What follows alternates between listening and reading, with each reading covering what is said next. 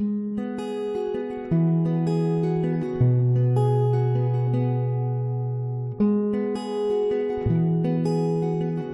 Hope Church.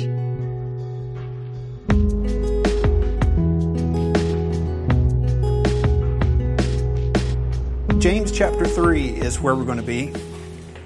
Starting at the beginning of James 3. If you'll go ahead and turn there, we'll read it together, and then we can pray and look into this. James chapter 3, starting in verse 1. Let not many of you become teachers, my brethren, knowing that as such we will incur a stricter judgment, for we all stumble in many ways. If anyone does not stumble in what he says, he is a perfect man, able to bridle the whole body as well. Now if we put the bits into the horses' mouths so that they will obey us, we direct their entire body as well. Look at the ships also, though they are so great and are driven by strong winds, are still directed by a very small rudder wherever the inclination of the pilot desires. So also the tongue is a small part of the body, and yet it boasts of great things. See how great a forest is set aflame by such a small fire. And the tongue is a fire, the very world of iniquity. The tongue is set among our members as that which defiles the entire body and sets on fire the course of our life, and is set on fire by hell. For every species of beast and birds, of reptiles and creatures of the sea is tamed and has been tamed by the human race. But no one can tame the tongue. It is a restless evil and full of deadly poison. With it we bless our Lord and Father, and with it we curse men. We have been made in the likeness, who have been made in the likeness of God. From the same mouth come both blessing and cursing. My brethren, these things ought not to be this way. Does a fountain send out from the same opening both fresh and bitter water? Can a fig tree, my brethren, produce olives, or a vine produce figs? Nor can salt water produce fresh. Let's pray together. Lord, one of the unique things about us as humans is that you've given us the ability to communicate with words, and it's that we can communicate very complex things to each other, and that our earth is full of all these different languages, each with its own unique aspects and beauty. But Lord, we also know that we have a tendency to hurt each other with our words.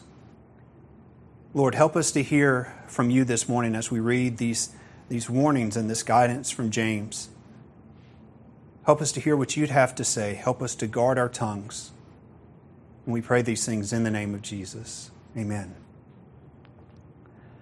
So, spring 1996, I was a senior in high school, and the first album of what grew to be one of my favorite bands for a time came out that spring, a band by the name of Third Day. I don't listen to them as much anymore, but back then, they were the stuff. This guy had this great baritone voice, which I identified with, and I got this CD that had this bus on it with a Georgia peach on the front, because they're from Georgia and all this other stuff. It was just, it was kind of really eye-opening for me. And the first song on that CD is a song called Nothing at All. And during the kind of the instrumental part toward the end, he quotes from James 3. He reads part of this passage that we read this morning. So anytime I come to James 3, that song just comes in my head. And the main line of the chorus was, if you can't say nothing good, don't say nothing at all. Now, English majors will probably have a cow at all the double negatives that are used in that sentence. But I think we get what he's trying to say. It's the same thing our mothers probably taught us several times when we were growing up. If you can't say anything good, don't say anything at all. It's a good bit of advice. And so whenever I come to this passage, when I'm reading through, this is what comes to me. That song always comes to my head, so it's been running through my head a lot over the past couple of weeks. James starts off this passage, or this particular area, about warning teachers. He says, let not many of you become teachers, my brethren, knowing as such we will incur a stricter judgment. Being a teacher in the church is different than being a teacher otherwise. There's a lot of things that are very similar to it, but there's also some differences. In the church, a teacher instructs with authority. It's different than just offering your opinion. It's different than just giving pure information. And it's different than giving your testimony. And so for teachers, especially in the church, the danger is in teaching something that is not true. That's the danger that we have to guard ourselves about every time that we stand up to teach. And it doesn't matter whether it's intentional or not. Now, if somebody teaches something that's intentionally wrong, and they know that it's wrong, that's called lying. That's pretty much what that is. And I think we all understand that that's wrong. But if we can be mistaken, we're not above making mistakes. And that's why we have to watch each other and help correct each other. But the danger for teachers is that we would teach something that's not true. And as James says here, we will incur a stricter judgment, or your translation may have a greater condemnation. See, there's this weight, there's this responsibility when you teach. And it doesn't, and your intentions, it's there whether your intentions are good or not. You can have the best intentions and still have to guard against this. And the warning in verse 2, it says, "For we all stumble in many ways." One of the things that we fear as teachers is causing other people to stumble, either through what we say or if we live a life that's inconsistent with what we teach. In 1 Timothy, Paul gives this warning to Timothy about some of the people that are in that church there. He says they want to be teachers of the law, although they don't understand what they are saying or what they are insisting on. You see, not all believers, even true believers, not all true believers are able or qualified to teach. See, in 1 Timothy chapter 2, we see that teaching men is the responsibility of men to teach other men. That's clear in Scripture. We also see in 2 Timothy chapter 2 that being able to teach is one of the qualifications of being an elder. That's the unique qualification for being an elder above and beyond what you see for a deacon and in other positions. It doesn't mean that people in those other positions can't teach, but if you're going to be an elder, you have to be qualified. You have to be able to teach. Doesn't mean you're going to be awesome at it, but you have to be proficient at it. And we also see in several different lists of spiritual gifts that some people are especially gifted by God to teach. If you look in Romans chapter 12 or 1 Corinthians 12 or Ephesians 4, where it lists these different spiritual gifts, these different things that God gifts people to do, teaching is one of them. Because what can happen sometimes is people can operate out of their natural ability or out of their own knowledge. And if you teach in the church through that, it will eventually lead to tragedy, both for the church and for the teacher. Because if you're somebody who's just very naturally gifted at teaching, you can work your way up pretty quickly. You can get a lot of people who will listen to you. You'll get a lot of influence that maybe you are spiritually not able to handle. I think about these very young men who very quickly and very early in their career are leading very large churches, and they're not spiritually or emotionally mature enough to handle that.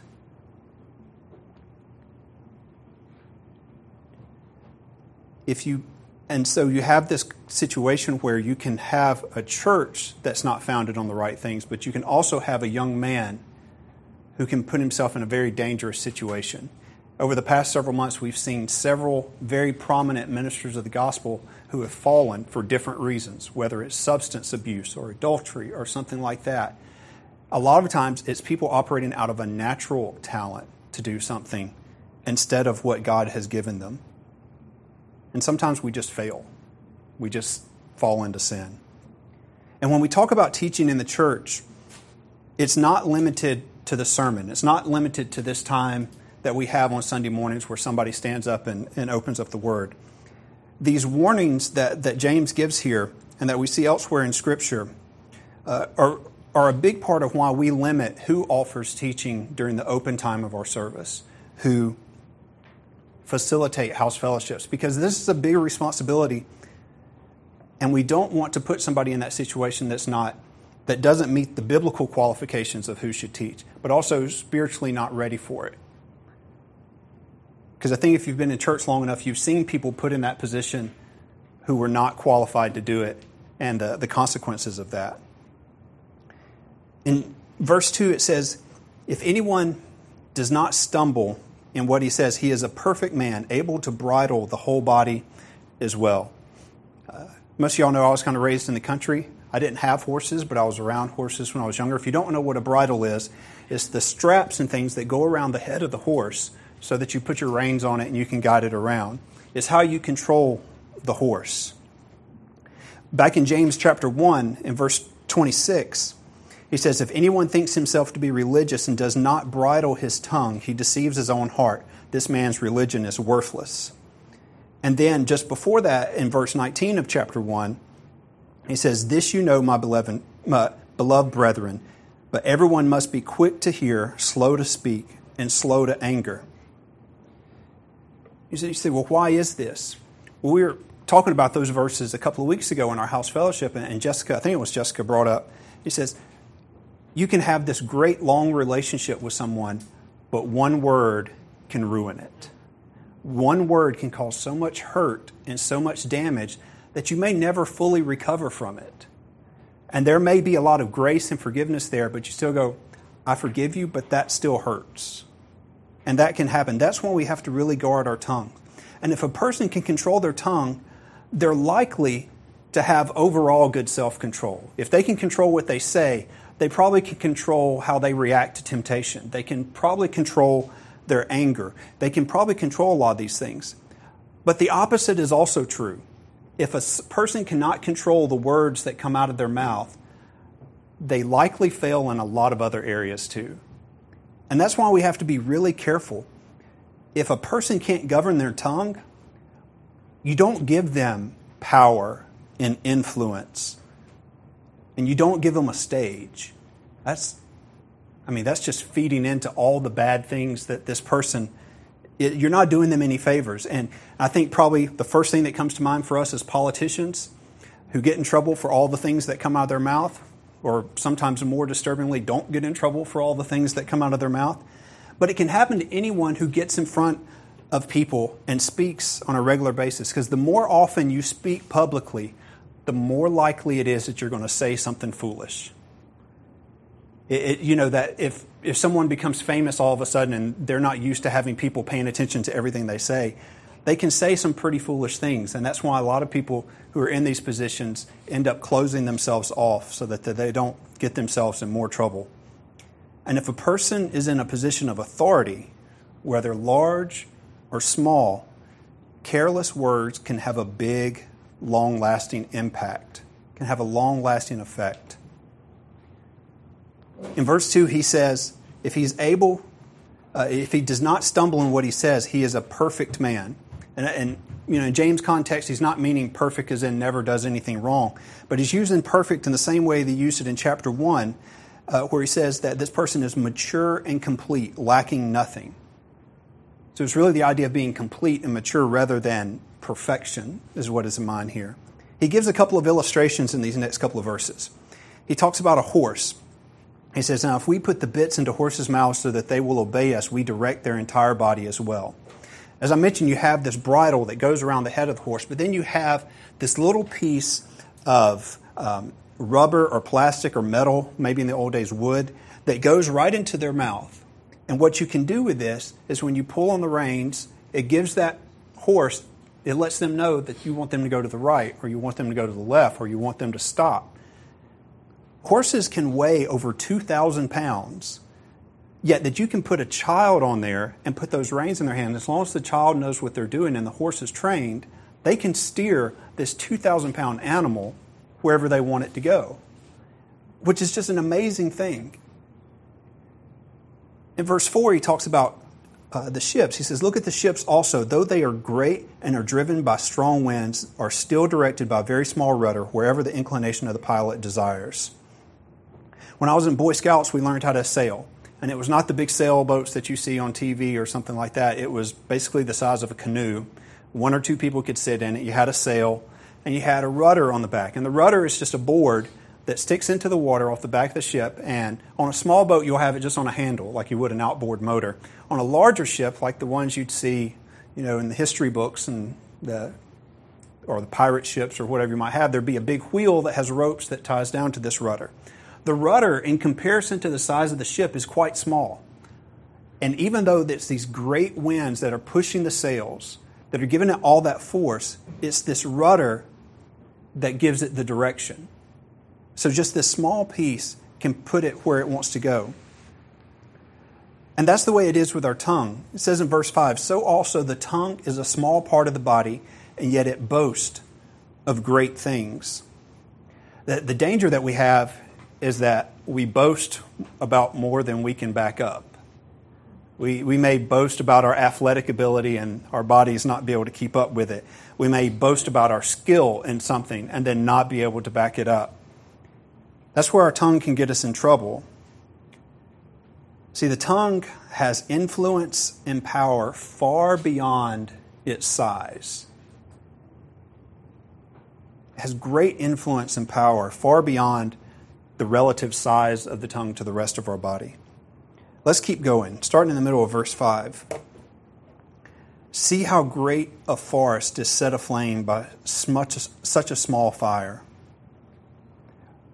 This brought to mind to me just how dangerous it is. I think about the forest fires that are burning out west. Many times this time of year during the summer, California, Nevada, Arizona, these areas are drought-stricken, and then something happens and it starts these huge fires.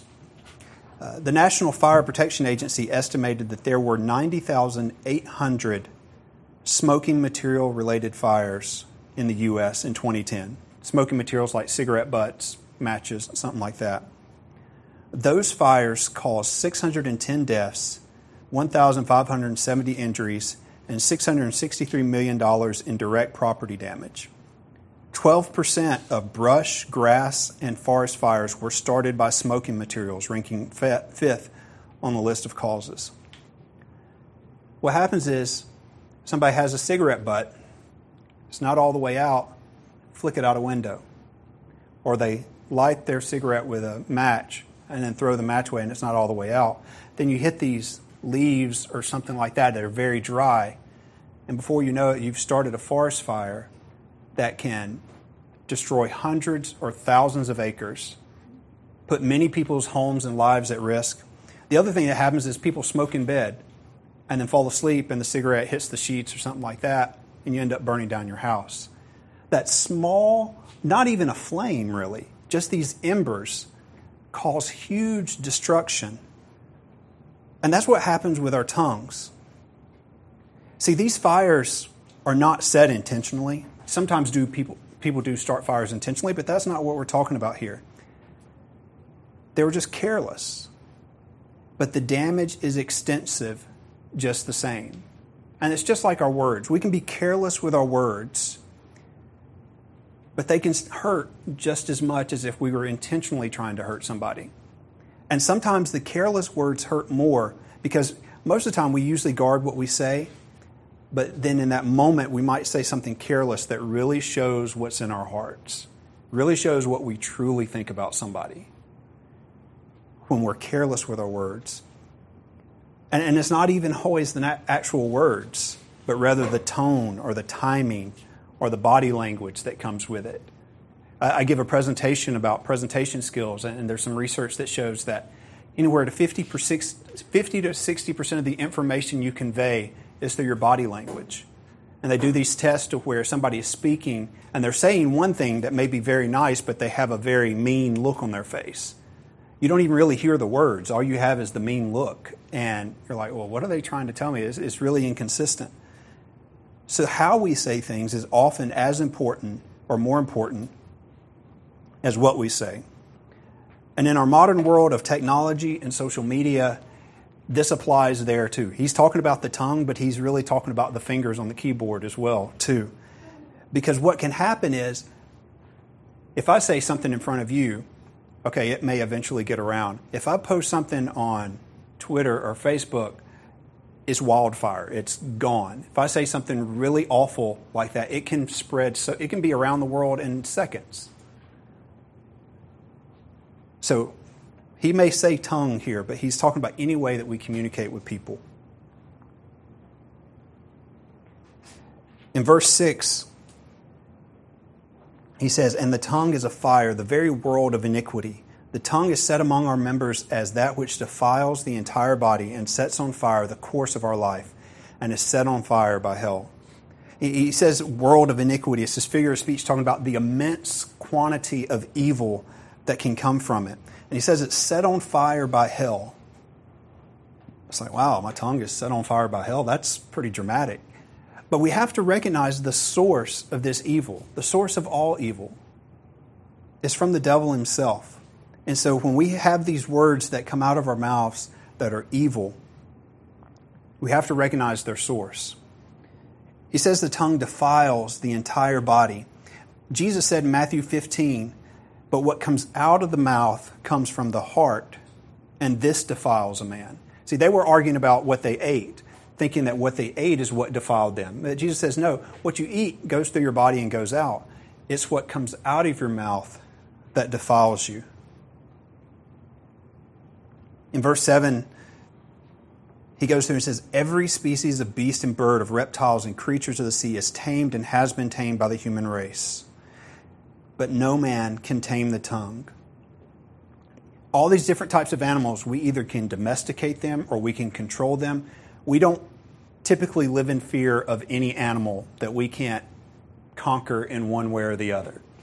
Yeah, if we run across a snake or a bear and we're not expecting it, yeah, we're fearful, but we can prepare ourselves for that. And if we're prepared, we can deal with that.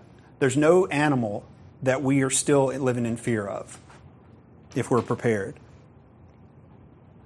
But what that teaches us, and what James says here, is that we're better at taming and controlling animals than we are at controlling the tongue and our mouth.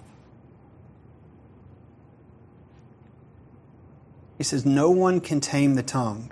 And I don't think he's saying here that it's impossible. I think what he's saying is it's extremely difficult. If you're one of these people who has the tendency to stick your foot in your mouth, you can know how hard it is to control the tongue. It's not impossible, but it is extremely difficult. It requires constant effort. Your tongue is never broken. You know, like with a horse, you break a horse and you get them to obey you. The tongue is never broken. It keeps wanting to say and do these awful things. And it doesn't necessarily get easier with age and maturity.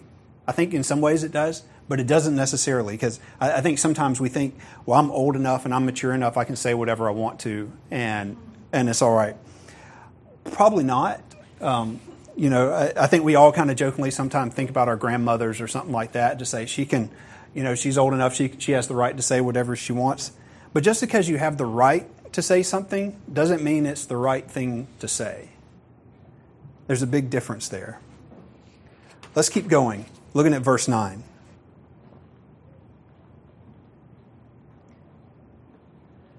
In verse 9, he says, speaking of the tongue, he says, with it we bless our Lord and Father, and with it we curse men who have been made in the likeness of God.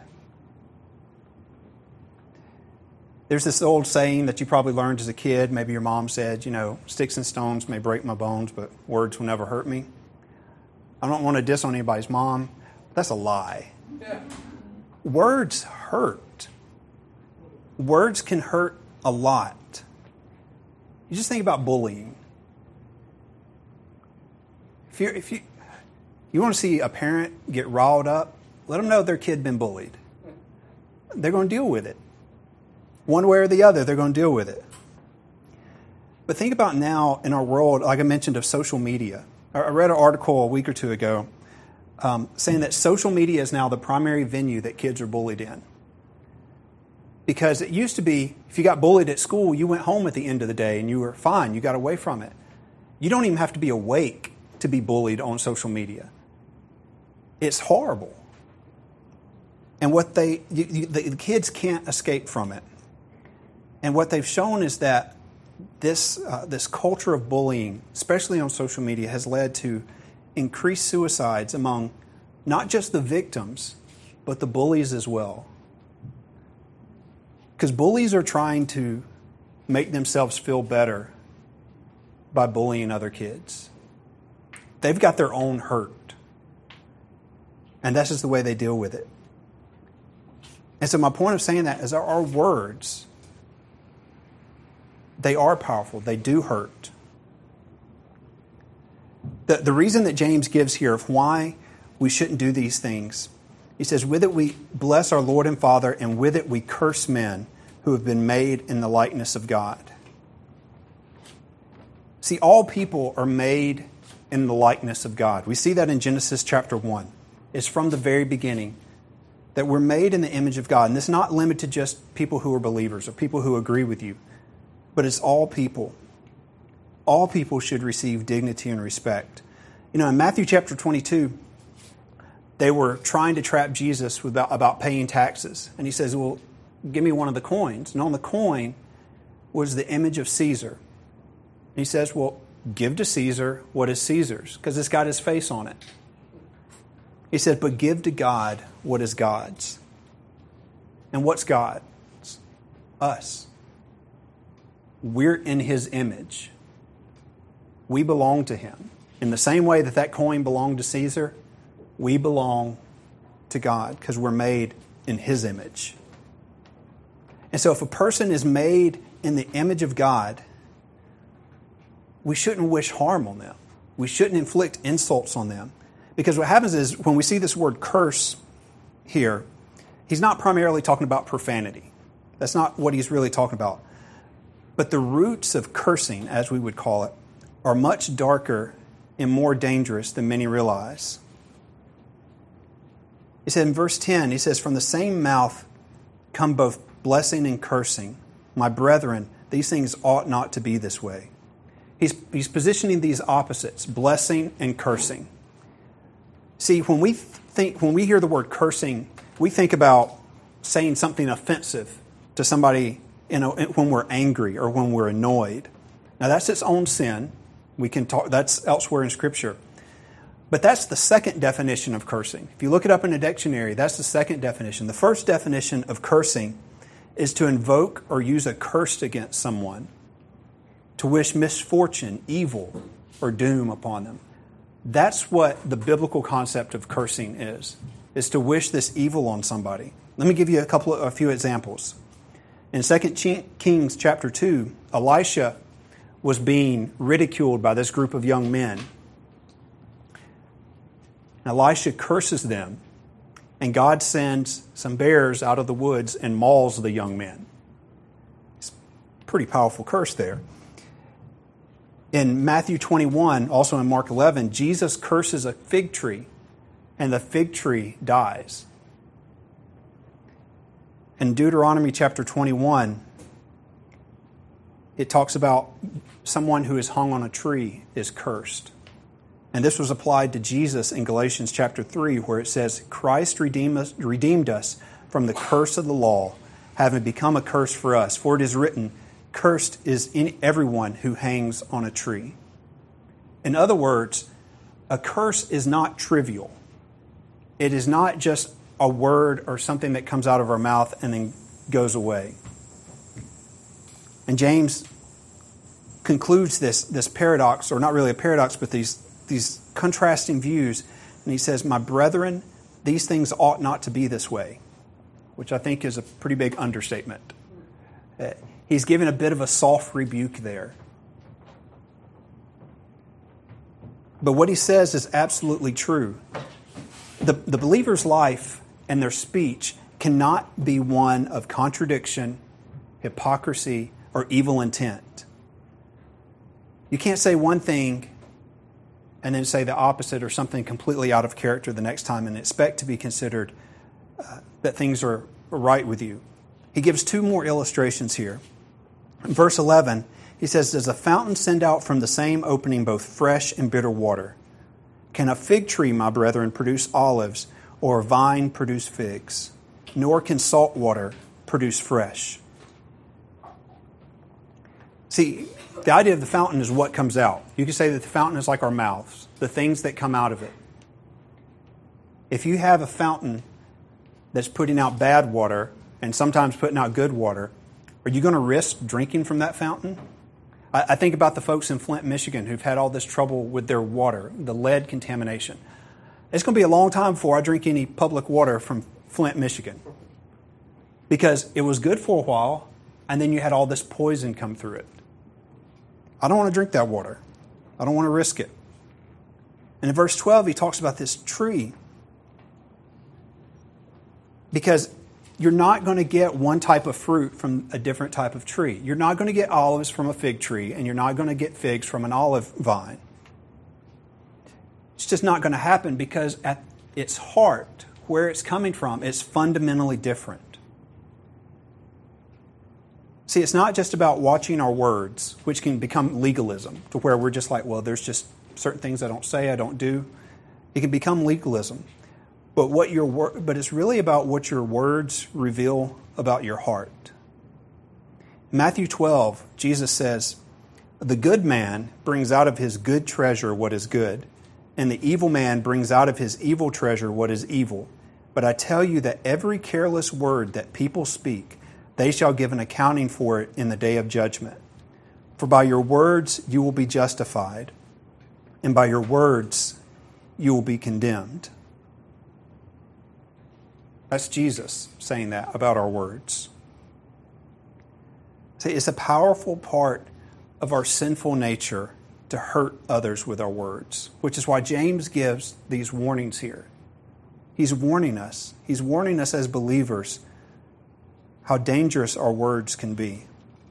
And the three things that I see that he talks about, when he talks about teachers, he talks about teaching things that are untrue.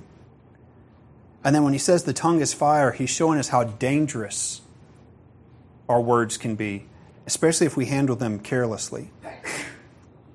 And then when he speaks of cursing, he talks about us wishing harm on people. We should not wish harm on other people. And this inconsistency of blessing God at one moment and then cursing somebody the next. See, our tongue must be brought into subjection. It must be controlled just like the rest of our bodies and our life. We can't just go off and say whatever we want and expect for God to be happy with us. Ultimately, this control, this subjugation of our tongue, it can only be done through the power of the Holy Spirit. We can only put into our own efforts so much and get so far. But if a believer's life is really under the influence of the Holy Spirit, these things will be much less common in their lives. See, with our mouths, we can tear down, but we can also build up. And sometimes the best thing that we can do is just shut our mouths and be silent. Proverbs actually has a lot to say about our words. In Proverbs 17, he says, "Even a fool, when he keeps silent, is considered wise. When he closes his lips, he is considered prudent." Or there's a saying that's been attributed to a bunch of different folks that it says, "Better to remain silent and be thought a fool than speak and remove all doubt." The best thing we can do is just close our mouth. And there's a lot of time I do that when I'm around people and I'm not quite sure what the situation is. The best thing I can do is say very little. But what I want to encourage us to do is to use our words to build up. I don't want to be a church that's silent when we should be building up and encouraging people. See, our speech can be fresh, sweet water in places that are really dry. And our words can be good fruit to those around us. We're in a world that needs encouragement, that needs good words, that needs to be lifted up. In Proverbs 16, it says, "Pleasant words are a honeycomb, sweet to the soul and healing to the bones." Proverbs 12, verse 25 says, "Anxiety in a man's heart weighs it down, but a good word makes it glad." A few verses before that, it says, "The tongue of the wise brings healing." That's what our words can do. There's the potential for them to do great harm, but there's also the potential for them to do great good, to really heal, to comfort people. In the New Testament, Paul writes about this in a few different places. Ephesians 4 is a really good chapter to read on this. I'll read a couple of verses. In Ephesians 4, Paul writes, "Therefore, laying aside falsehood, speak truth, each one of you, with his neighbor, for we are members of one another. So this idea of speaking truth instead of speaking things that are untrue. In Ephesians, and later on in that chapter, he says, let no unwholesome word proceed from your mouth, but only such a word as is good for edification according to the need of the moment, so that it will give grace to those who hear. That word edification means encouragement or to build up. So he's saying, don't let these unwholesome things come out, but here's what should be coming out. Your words should be encouraging. Your words should be building up. And also, according to the need of the moment. Sometimes knowing what to say at the right time is really important. Rather than say, well, I had this thought and I need to say it. Well, is this the right time for that? Sometimes I think about when people are grieving, we go and be with them and we want to do something to make them feel better. Sometimes we don't need to say anything. We just need to be there. Because a lot of the things that we try to say when somebody is hurting, they're inadequate. They seem trite. So knowing what the need of the moment is, and he says, so that it will give grace to those who hear. Over in Colossians chapter 4, he writes, let your speech always be with grace, as though seasoned with salt, so that you will know how you should respond to each person. The way we speak should be addressed to the person we're speaking to, not just a blank canvas. And we can do that when we're actually in relationships with people, when we actually know them. We know what's going on in their lives, not just making assumptions or guessing. So instead of teaching untruths or being careless with our words or wishing harm on people, we should speak truth. We should be careful to edify, build up, and encourage people. And we should speak with grace.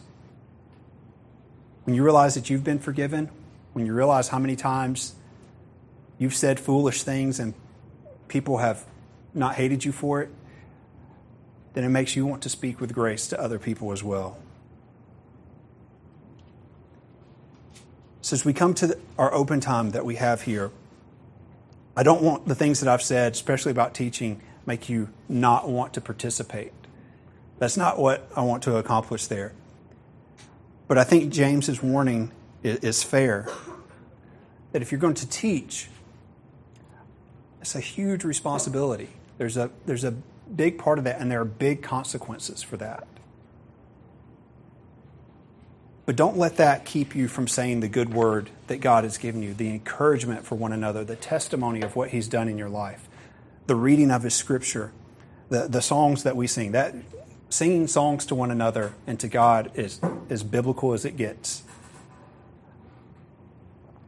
So as we come to this time, think on these things, and think on these things tomorrow, where work is not going so well, or when the kids are on your last nerve and you've just about had it. Or when your cat wakes you up at 4 a.m., which happens to us fairly regularly. Not always nice words come to mind when that happens. But think of those things that edify, that give grace, that build up. Let's pray together. Lord, our tongues, our words have the potential to do so much harm. But Lord, we know they have the potential and the ability to do so much good.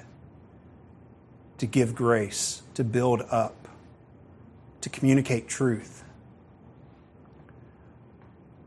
So Lord, we ask that you would give us a clear mind, clear discernment of the words that we should use. And Lord, give us discernment of the times when we should be silent and listen and just be there. But Lord, I pray that our mouths would be fountains of fresh, sweet water to people who are dry. That our hearts would be the roots of the good fruit that people need. And Lord, as we go into this time where we remember you, Lord, I remember how careful you were with your words when you walked this earth. that you always had the right words to say, that you always knew what the real situation was. And Lord, even when you were facing death, you knew that there were times to be silent. So Lord, we remember you for that. We ask your blessing on the bread and the cup as we come to remember you. And we pray these things in the name of Jesus.